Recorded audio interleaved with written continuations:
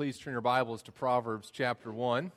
Proverbs chapter 1. I encourage you to come back out this evening to Camp Good News as we have our Sunday evening service. And then also next week, as I believe Phil mentioned, is Bethany 101. Bethany 101 is a great way to get to know about the church, to find out a little bit more about Bethany Community Church. And so if you're new, I encourage you to come to that. Or if you're wanting to become a member, we ask people who are going to become members to go through the Bethany 101 class. And so again, that's next Sunday. It's next Sunday and the following Sunday. And it meets at in Dave Robinson's Sunday school class, which is in the library. So I encourage you to come and be a part of that next week. Proverbs chapter 1. We are looking at Proverbs chapter 1. We began looking at it last week. We're going to return to it in a few weeks. Next week is our Sanctity of Life Sunday, and so we're going to be focusing on a different passage next week, but we'll come back to Proverbs chapter 1 in a few weeks. And then, Lord willing, we'll begin our expositional study of 1 John. And so I'm really looking forward to doing that together as a church, but we're still a few weeks away. But this morning, we're in Proverbs chapter 1. I'm going to read the first 9 verses with you this morning. So if you would, if you're able to, stand with us in honor of God as we read His Word together. Proverbs chapter 1. I'm reading from a version of the Bible called the English Standard Version. The Proverbs of Solomon, son of David, king of Israel, to know wisdom and instruction, to understand words of insight, to receive instruction in wise dealing, in righteousness, justice, and equity, to give prudence to the simple, knowledge and discretion to the youth. Let the wise hear and increase in learning, and the one who understands obtain guidance to understand a proverb and a saying, the words of the wise and their riddles. The fear of the Lord is the beginning of knowledge. Fools despise wisdom and instruction. Hear, my son, your father's instruction, and forsake not your mother's teaching, for they are a graceful garland for your head and pendants for your neck. You may be seated. May God encourage us this morning as we pursue wisdom. Let me pray for us. Heavenly Father, we thank you for your word that gives us wisdom. We pray this morning for those who are seeking wisdom that they would obtain it from you, a God who generously gives to those who ask without reproach. And so we would ask for wisdom. We ask for those who are hurting this morning that you would strengthen them, and that you would, in their pain and their hurt that they're going through, that they would receive your wisdom and know the path that they're to take and how they're to respond. And we pray that you would be very, very gracious to our church. We pray this not just for our own sake. We pray this for the glory of your name. We pray this in your Son, Jesus' name. Amen. So we are looking at Proverbs, and we're talking about wisdom. This last week, my daughter Hannah came to me. She knew we were talking about wisdom, and we were talking about the sermon. She goes, well, I have kind of a saying about wisdom. She said, smartness is knowing that a tomato is actually a fruit. Wisdom is knowing not to put a tomato in a fruit salad. I said, thank you, Hannah. That's very helpful. It's true, there's a distinction between smartness and wisdom, and it's true that it's a wise thing not to put a tomato in a fruit salad, but I think she would agree, and we would know that there's more to wisdom than that, right? Wisdom is, as we looked at last week, for those of you who are here, some of you exercised wisdom by staying at home, some of you exercised wisdom by coming here. As we looked at last week, wisdom is the ability to live life in fear and in awe of God, and to be in these variety of circumstances and do what God would want you to do in whatever circumstance you find yourself in. That's wisdom, the ability to navigate the complexities of life. And this week and the next time we come together and talk about Proverbs, Lord willing, what we're going to be doing is talking about wisdom in the context of the family. Family can be a very broad term and refer to all of us in the church who are part of the family of God. And so there's certainly a sense in which all of us need wisdom in the family in that context. But This week and next time we come together, I'll be talking about family also in the sense of the people who live together under a roof, and particularly parents and children, and how they are to navigate that relationship in which God has placed them. And I think so many of us who are parents, so many of us who are children, struggle to live rightly with one another, to live wisely. And as I talk with people, I know that's a burden on so many hearts. All of us need to know how to encourage children. All of us who are part of the family of God have been entrusted with the care of the children that God has placed into our community of faith. And so we have a responsibility to know how to encourage children to live wisely. All of us who are friends with people who are parents have the responsibility to know how to encourage them, how to help them think rightly about the task of parenting. And so these are obviously things we're going to talk about that are applicable to all of us, although applicable in different ways depending upon the circumstances in which you find yourself. Before we dive into the text, let me just kind of review some things we talked about last week. We began talking about the book of Proverbs and mentioned that there are some obstacles sometimes to understanding the book of Proverbs. One of the obstacles that we have, a problem that we encounter when we come to the book of Proverbs, is that sometimes as we read through the book of Proverbs, we notice that some of the Proverbs seem to contradict what we experience in life. So a proverb will say one thing in kind of a broad general statement, and then we can think of specific examples where that's not true.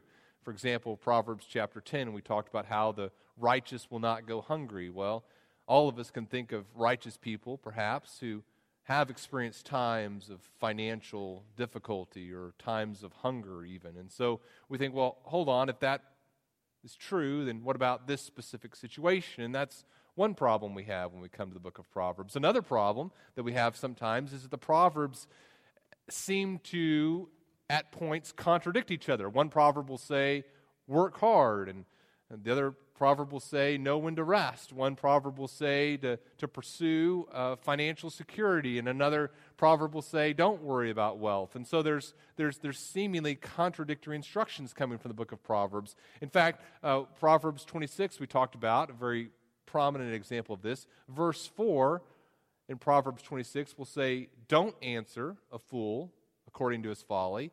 And then the next proverb, right after that, verse 5 says, answer a fool in his folly. And so what do? You got this fool here. Do you answer him or not? There's these seemingly contradictions, right? And then another problem that I think we sometimes encounter as we come to the book of Proverbs is that sometimes we approach it like individualistic sayings, little individual nuggets of moralism. And so I say, okay, this proverb says to work hard, so I'm going to be a hard worker. And this proverb says to watch what I say, so I'm going to be quiet. And so we just kind of view Proverbs as like a little book of rules and moralistic sayings and moralistic preaching, and that's not what Proverbs is about. Let me kind of give you just very quickly some thoughts we talked about last week that I think help us as we come to the book of Proverbs. One thought is it's important to remember that Proverbs deals with generalities. The book of Proverbs has given us broad general statements about life, and the writer of Proverbs, and by the way, when I say writer of Proverbs, I know there were writers. Solomon was the main one, but there were other people who wrote these Proverbs as well, but for simplicity's sake, I'm referring to the writer of Proverbs. But the writer of Proverbs, as he talks about life, he's dealing with lots of different areas. He's talking about the workplace and home and the justice system, and he's trying to give broad general statements that will help us understand how to view those different areas of life. And so he's going to talk in these broad generalities and say, well, A is generally going to be followed by B, or in this situation you should generally do this. And so he's not trying to address every specific instance that we may ever encounter in life, but trying to give us some broad general statements to think about as we think about life. Another important thing to realize about Proverbs is that the writer of Proverbs understands that life is complex. So again, when we come to Proverbs 26 and see that in one situation we're supposed to say something, in another situation we're to be quiet, the writer of Proverbs isn't contradicting himself. What he's saying is that life is complex. There are paradoxes in life. There are times where the right thing to do will be one thing, and the right thing to do in another situation will be different. Wisdom, then, the next thing to think about, wisdom, then, is the ability to navigate the complexities of life. You can't just say, well, hey, I'm kind of an aggressive person. That's who I am, and so that's how I'm going to live my life, and other people can just kind of deal with it. Or I'm a quiet person, and I just don't like to say a lot, and so that's how I am, and other people are going to need to deal with it. Or I'm an angry person, or I'm a hard worker. What we have to say is, look, I need to respond rightly to the various circumstances in which God places me. The wise person is going to be placed in a context in the workplace, and she's going to be able to do it wisely. And then she's going to be picked up out of that place, and she's going to be placed in a situation with her family, and she's going to be able to navigate that as well. She's going to be wise. The wise person is going to be able to be placed in a variety of different contexts, in a variety of different situations, and they're going to be able to handle it. How? Well, the fourth thought that is important for us to remember as we look at the book of Proverbs is that the fear of the Lord is the beginning of wisdom. Fearing and loving God is the key to wisdom. We saw as we looked at the book of Deuteronomy that the fear and the love of the Lord is the essence of obeying the law. Do you want to obey the law? Well, it's not just about keeping a bunch of rules and regulations. The essence is loving God and being, in whatever circumstance you find yourself, being obedient to Him. The same is true when it comes to being wise. The book of Proverbs doesn't encourage us just to memorize a bunch of rules and say, okay, when I do all these different things, I'll be wise. The book of Proverbs says, look, the key is to fearing God, loving God. And as you find yourself in a variety of different circumstances, if that's your ultimate motivation, to love God when you find yourself dealing with a complex situation at work, or to love God when you find yourself dealing with a complex situation at home, to not be motivated by selfish interest, to not be motivated by fear of other people, but to be motivated by a fear and love of God, you're going to navigate those situations well. That's the key to wisdom. And as we talked about last week, you cannot fear and love God rightly apart from placing your faith in Jesus Christ. We're going to continue to talk about that this morning, but Christ is the key ultimately to wisdom. So as we talk about parenting and family-ing in the context of Proverbs 1, we understand that wisdom doesn't begin with a bunch of rules to give ourselves as children or rules to give ourselves as parents. Wisdom begins by coming to the person of Jesus Christ and placing our trust in Him alone for our salvation, receiving a heart transformation that allows us to live life wisely. My hope is that as we look through 4 statements here in Proverbs chapter 1, that God would allow these statements to take deep root in your life, and that God would give you great joy in your life as you experience the blessing of obedience to God, the blessing of living a wise life. That's my prayer for us as we engage in what I believe are just some very crucial weeks in the life of our church, especially for those of you who find yourself living in the context of a family right now, especially a family with children in the home. So let's begin here and open up Proverbs chapter 1. And the first thing that I want us to see in Proverbs chapter 1 is that everyone needs wisdom.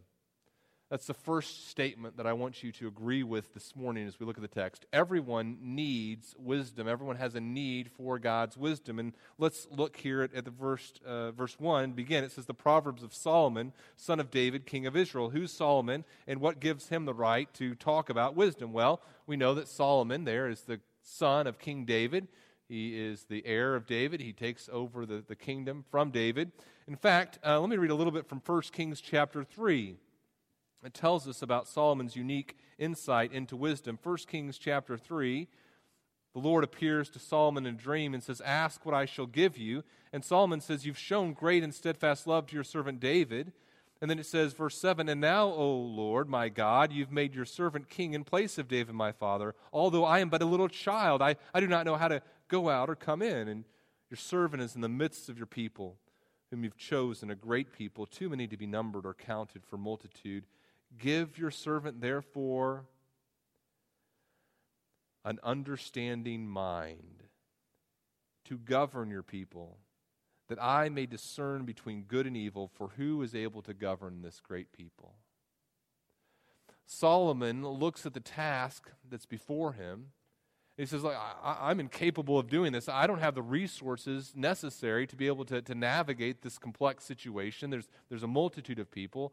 I'm like a little kid who doesn't even know how to come in and out. Help me. Give me wisdom. How does the Lord answer?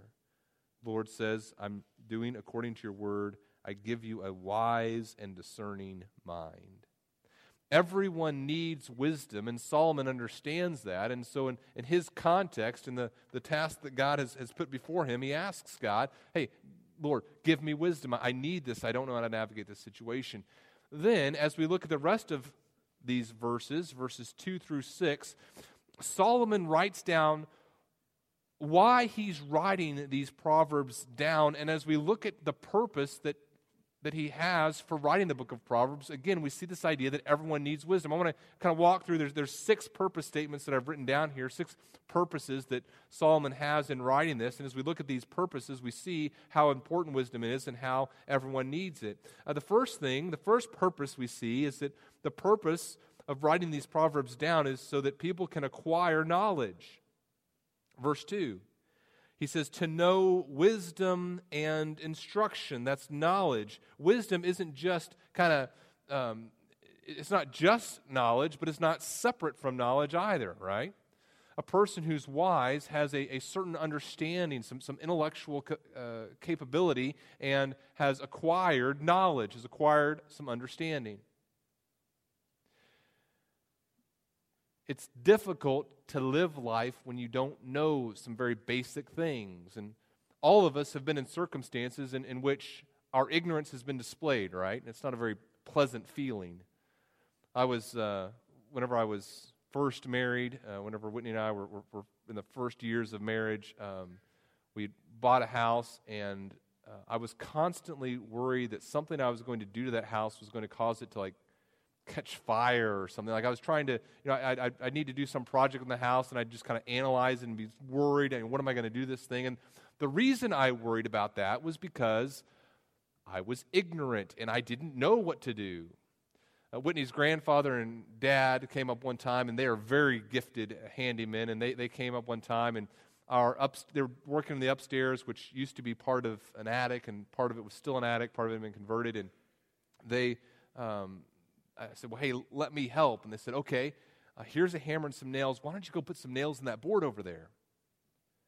Which I don't think was a real project, but they wanted to get me out of the way. And so I go over there and grab the nails. All right. And so I'm kind of in the attic area and right by the little edge of the attic that kind of you can look down and see in the wall from the living room. And so, I'm hammering like this. And, you're supposed to hammer straight. I don't hammer very straight at the time. I'm much better. And so I'm hammering, and lo and behold, as I want to do, I bend a nail. Okay, I got to get this nail out of this imaginary board that they want me to nail on. So I grab the hammer, and I try to take the nail out of the board, and the head pops off the hammer. I'm like, oh, man. So I put that hammer to the side. I grab a second hammer, and I put the hammer there, and I start, trying to get that nail out. And I close my eyes, and I kind of feel it start to give way, and I look back, and the hammer is bent like a boomerang, and the nail is fine. So I'm like, I've ruined a second hammer. I put that hammer down. I grab a third hammer, and this is late at night, and so I'm getting kind of frustrated, and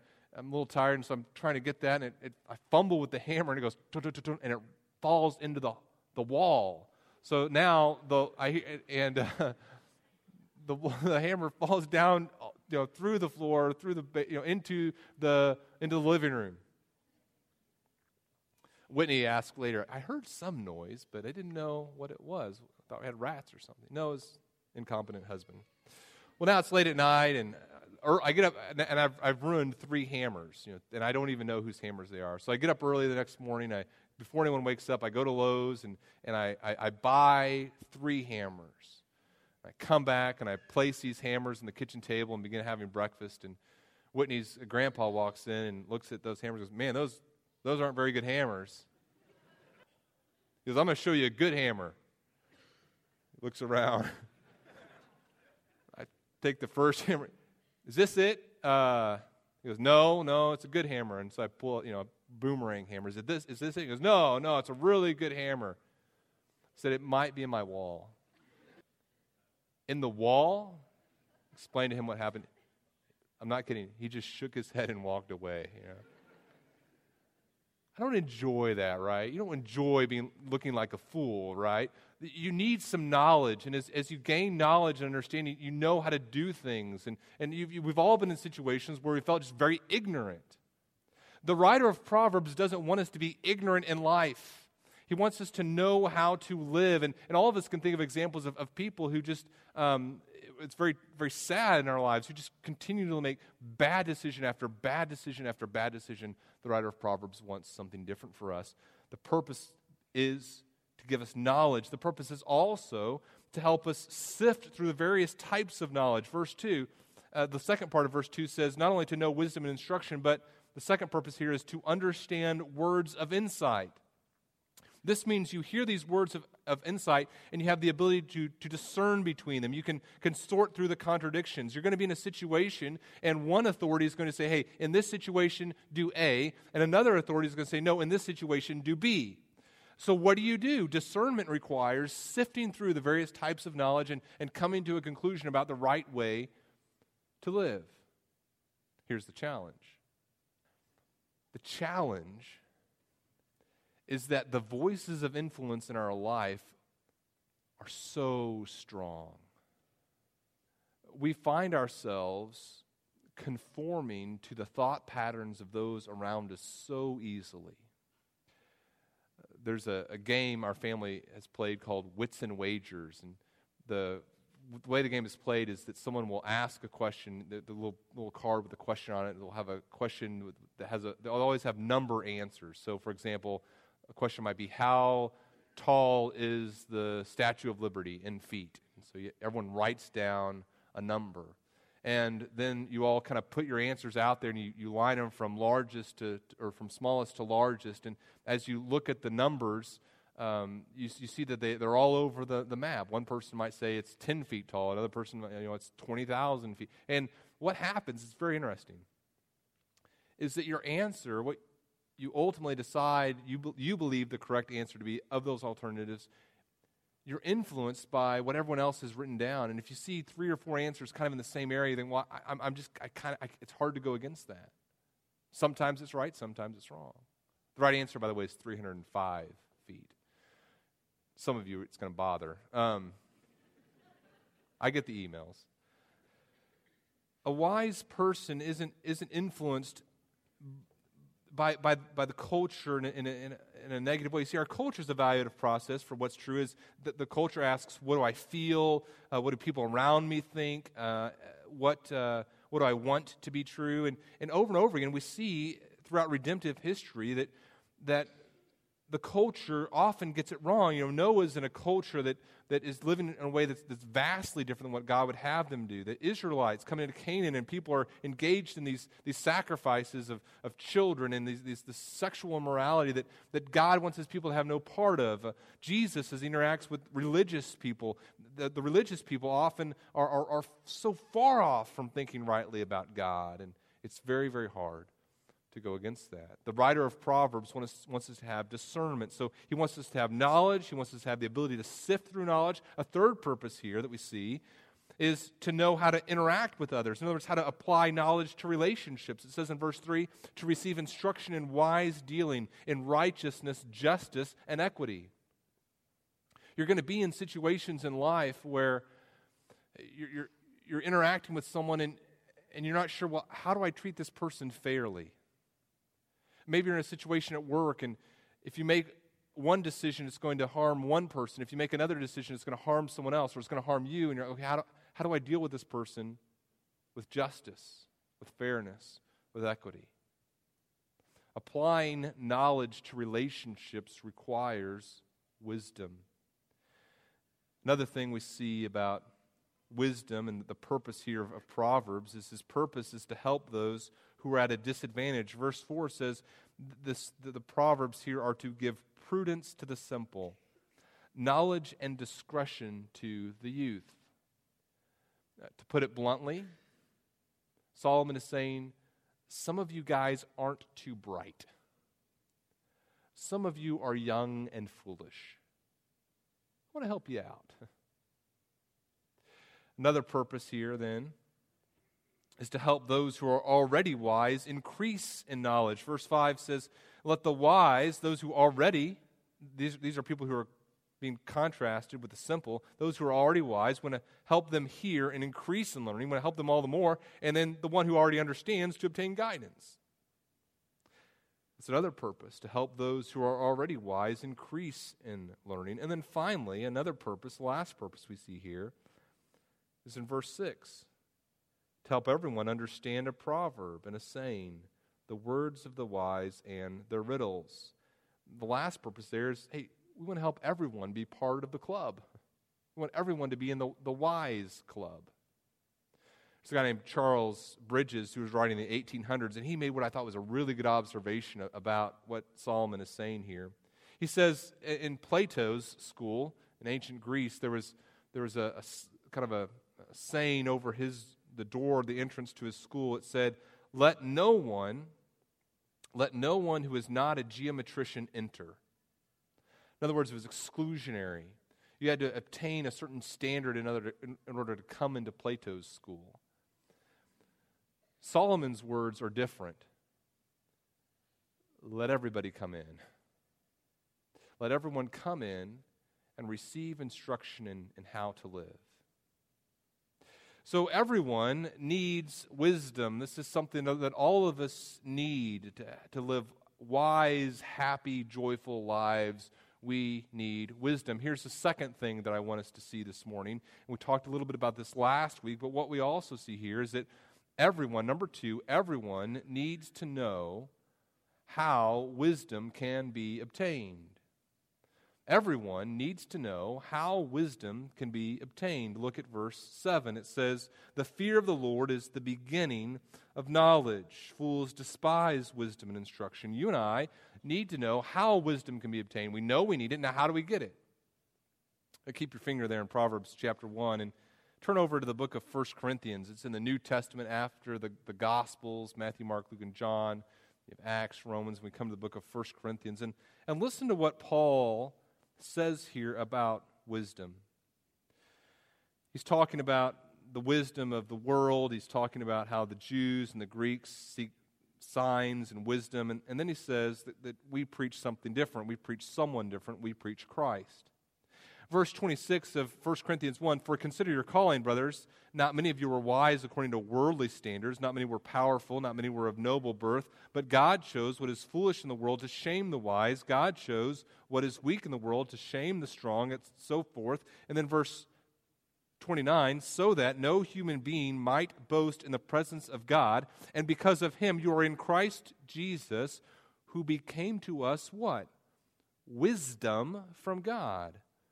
Righteousness and sanctification and redemption, so that as it is written, let the one who boasts boast in the Lord. How do we obtain wisdom? How do we obtain wisdom? Not the way the world thinks, not the way the Jew thought, not the way the Greek thought. We obtain wisdom through the person of Jesus Christ. Our lives and our hearts are transformed as we come to the person of Jesus Christ, recognizing that he is the pearl of great price, the treasure beyond all worth. We turn away from everything else, and we place our faith and our trust in Jesus Christ alone. And as we do that, he becomes to us our wisdom. Our standard for what is right and wrong culminates in the person of Jesus Christ. What I desire, what are my natural tendencies I would believe to be best, that becomes subservient to what Christ tells me. 1 Corinthians chapter 2 then continues as Paul talks about how this transformation is applied in our lives, and he talks about how we now have the Spirit of God through Christ. And it says, verse 10, that verse 10, these things God has revealed to us through the Spirit. For the Spirit searches everything, even the depths of God. Verse 14, the natural person does not accept the things of the Spirit of God, for they are folly to him. He's not able to understand them because they're spiritually discerned. The spiritual person judges all things, but is himself to be judged by no one. For who has understood the mind of the Lord so as to instruct him? But we have the mind of Christ. The essence of wisdom is found in the person of Jesus Christ. How can we be wise? We come the person of Jesus Christ, our lives are transformed, and we are able to live as Proverbs instructs us to live. Therefore, Proverbs isn't just a bunch of moralistic sayings. Proverbs is a book that points us to our own inabilities to live in the complexities of life and points us to the person of Christ. So, third thing I want us to think about, and we're not going to get to the fourth thing this morning, but here's the third thing I want us to think about. Children should look to their parents for wisdom.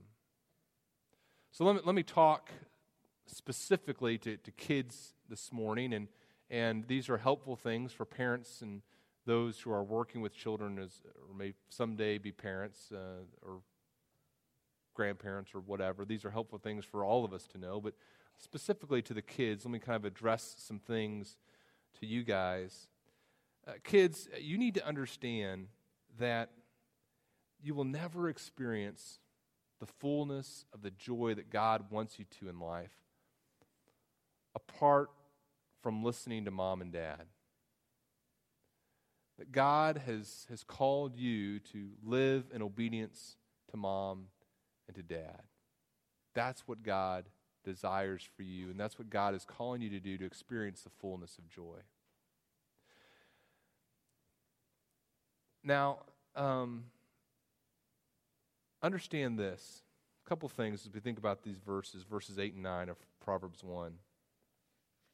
Understand that, first of all, your natural temptation is going to be to rebel against your parents. Your natural inclination is going to be to do what mom and dad don't want you to do. A second thing that I think is important for you to understand, though, is that God instructs you that to resist their authority and to resist their guidance is foolish. Now, let me say something in a very loving way. Kids, you're not that smart. Okay? You're not that smart. Now, at one point in your life, and parents, you probably know this is true as well, at one point in your life, you realized how not that smart you were. And mom and dad, or mom and or dad, or whoever that God has placed in that parental role in your life, they seemed like these amazing geniuses. I mean, they knew how to give you food. They knew how to tie shoes. They knew how to unlock the door and drive a car. I mean, they seemed like these mental geniuses. But then you figured something out. Not only are you not that smart, mom and dad aren't always that smart either. Congratulations for some of you, the secret is out, right? Mom and dad aren't that smart all the time. And so the temptation, whenever we see weaknesses in those whom God has placed in authority over us, the temptation can be to resist that authority. Let me give you a couple thoughts here as we think about how children should look to their parents. Understand this. First of all, you need to realize you are not the first kid to figure out that your parents aren't that smart. I mean, think about it. Your parents' parents are grandma and grandpa. And we all know about them, right? They're not that smart either. They're worse than mom and dad sometimes. I'm not speaking of my parents, of course, who are listening to this on recording in the future. But for some of you. Also, you have to understand this, and this is a very profound thought, I think, as you think about who you're going to listen to in life. Your parents are the only people in your life who have your best interests alone at heart. Your best friend may really care about you. Your teacher may really care about you. They may really genuinely love you, but understand this. No one in your life cares about your best interests in the same way that your mom and dad do. No one. No one is as invested in your success as mom and dad. Best friends will come and go. Mom and dad are invested in you for a lifetime. I can remember the first time someone said that to me. It was my dad. He was teaching a Sunday school class when I was in high school, and I was just kind of sitting there, and he said that. I thought, that is a very true statement. I should probably change some of my thoughts about my parents. Another thing to realize is that your parents, as you think about listening to them and how to resist their authority is foolish, your parents are the people who've known you better and longer than anyone else. They know you in some ways better than you know yourself. And they certainly know more about life in terms of experiencing life than you do. I love what happens here in the book of Proverbs, chapter 1, as this dad sits down with his son and describes his friendships and says, look, here's what's going to happen to you. If you decide to have friends like this, let me describe the future. They're going to do this, and they're going to do this, and then he comes to the kind of toward the end there, and he says, but understand this, these are people who lie in wait for their own blood, verse 18. They set an ambush for their own lives. In other words, your soul is in danger if you hang out with these people. This dad has seen enough of life, Solomon has seen enough of life to tell his kids, look, this is where this ends up. Such are the ways of everyone who is greedy for unjust gain. Even that phrase, greedy for unjust gain. A kid on their own isn't going to go, oh, I think my friends are kind of greedy for unjust gain. But a dad comes alongside his son here and says, look, this is what they're going to do. And understand this, the heart attitude behind this is greed for unjust gain. And this takes away the life of its possessors. Those are wise words and not words that a kid is going to think of on their own.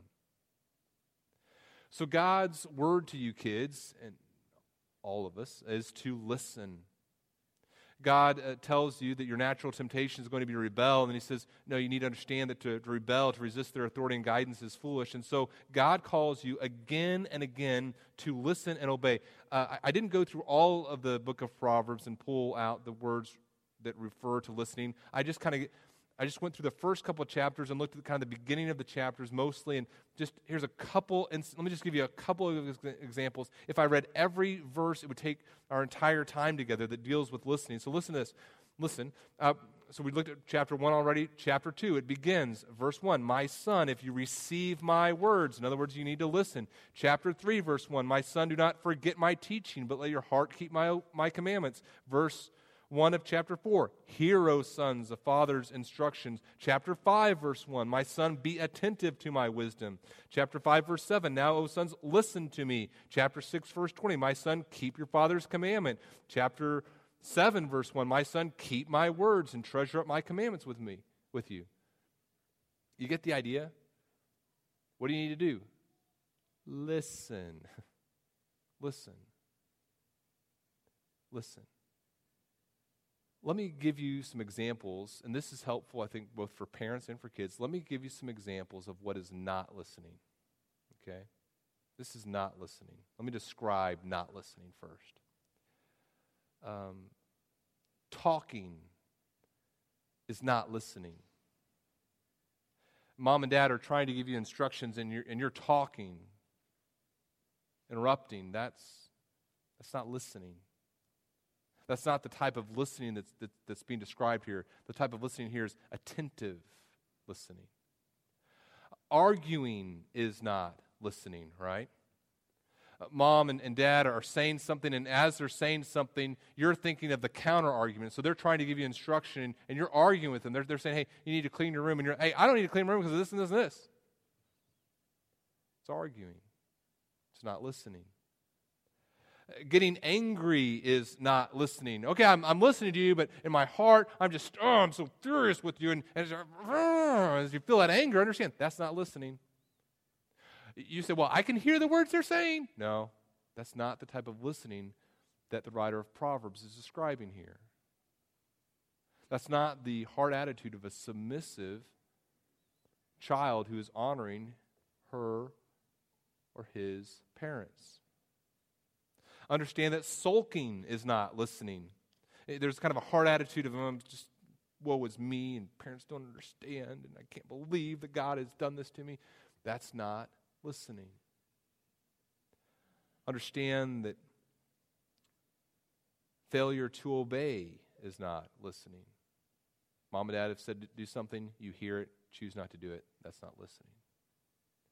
Now understand, kids, I am not saying that mom and dad are always right.